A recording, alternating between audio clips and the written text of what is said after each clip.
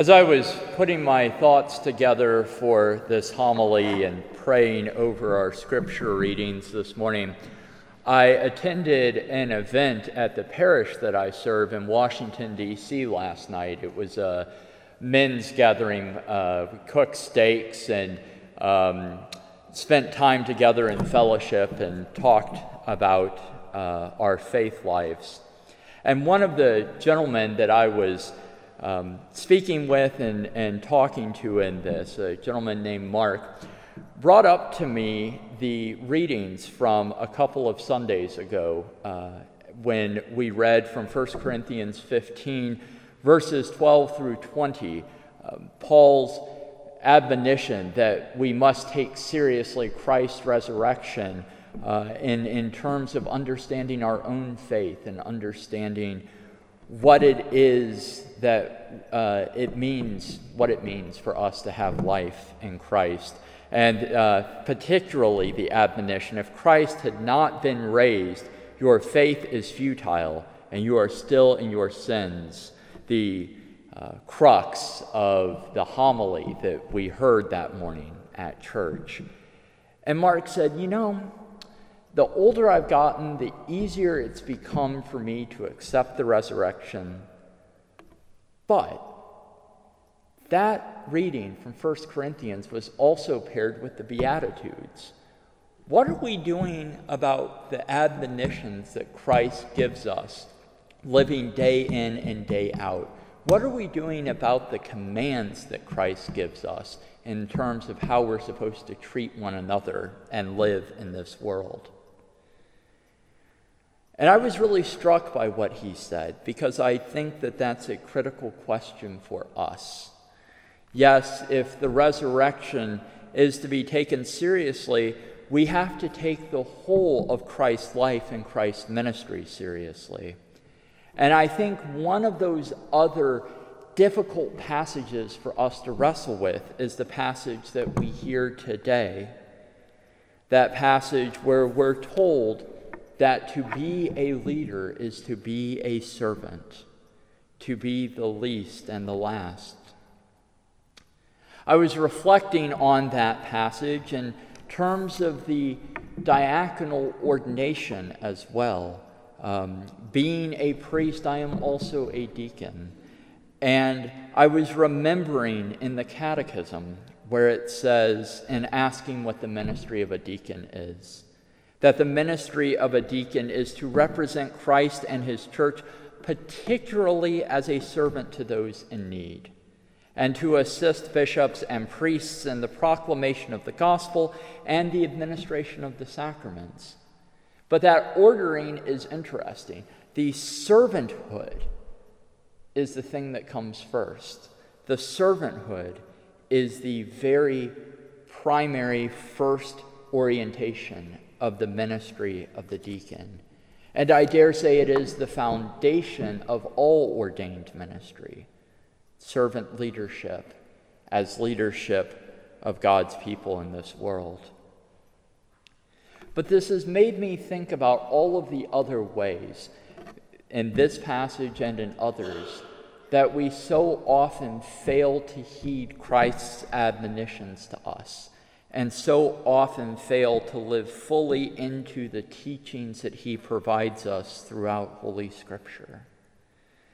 And so as we look through the rest of this week, as we look towards Tuesday and into Ash Wednesday of next week, I want to encourage you all and encourage myself to think deeply about those places and those spaces in which we aren't fully living into the life that Christ has called us into, aren't fully living into those teachings that Christ has given to us. After talking to Mark, I went upstairs and ended up meeting another guest at this event last night, a guest from the Roman Catholic Church across the circle from where All Saints is located. His name is Brother Saud Aslam, and he's from Pakistan. He's recently come to the Washington, D.C. area as a brother with the Brothers of Charity, to start a house. They have one currently operating and are in the process of building and renovating another that is a home for homeless veterans, specifically in Washington.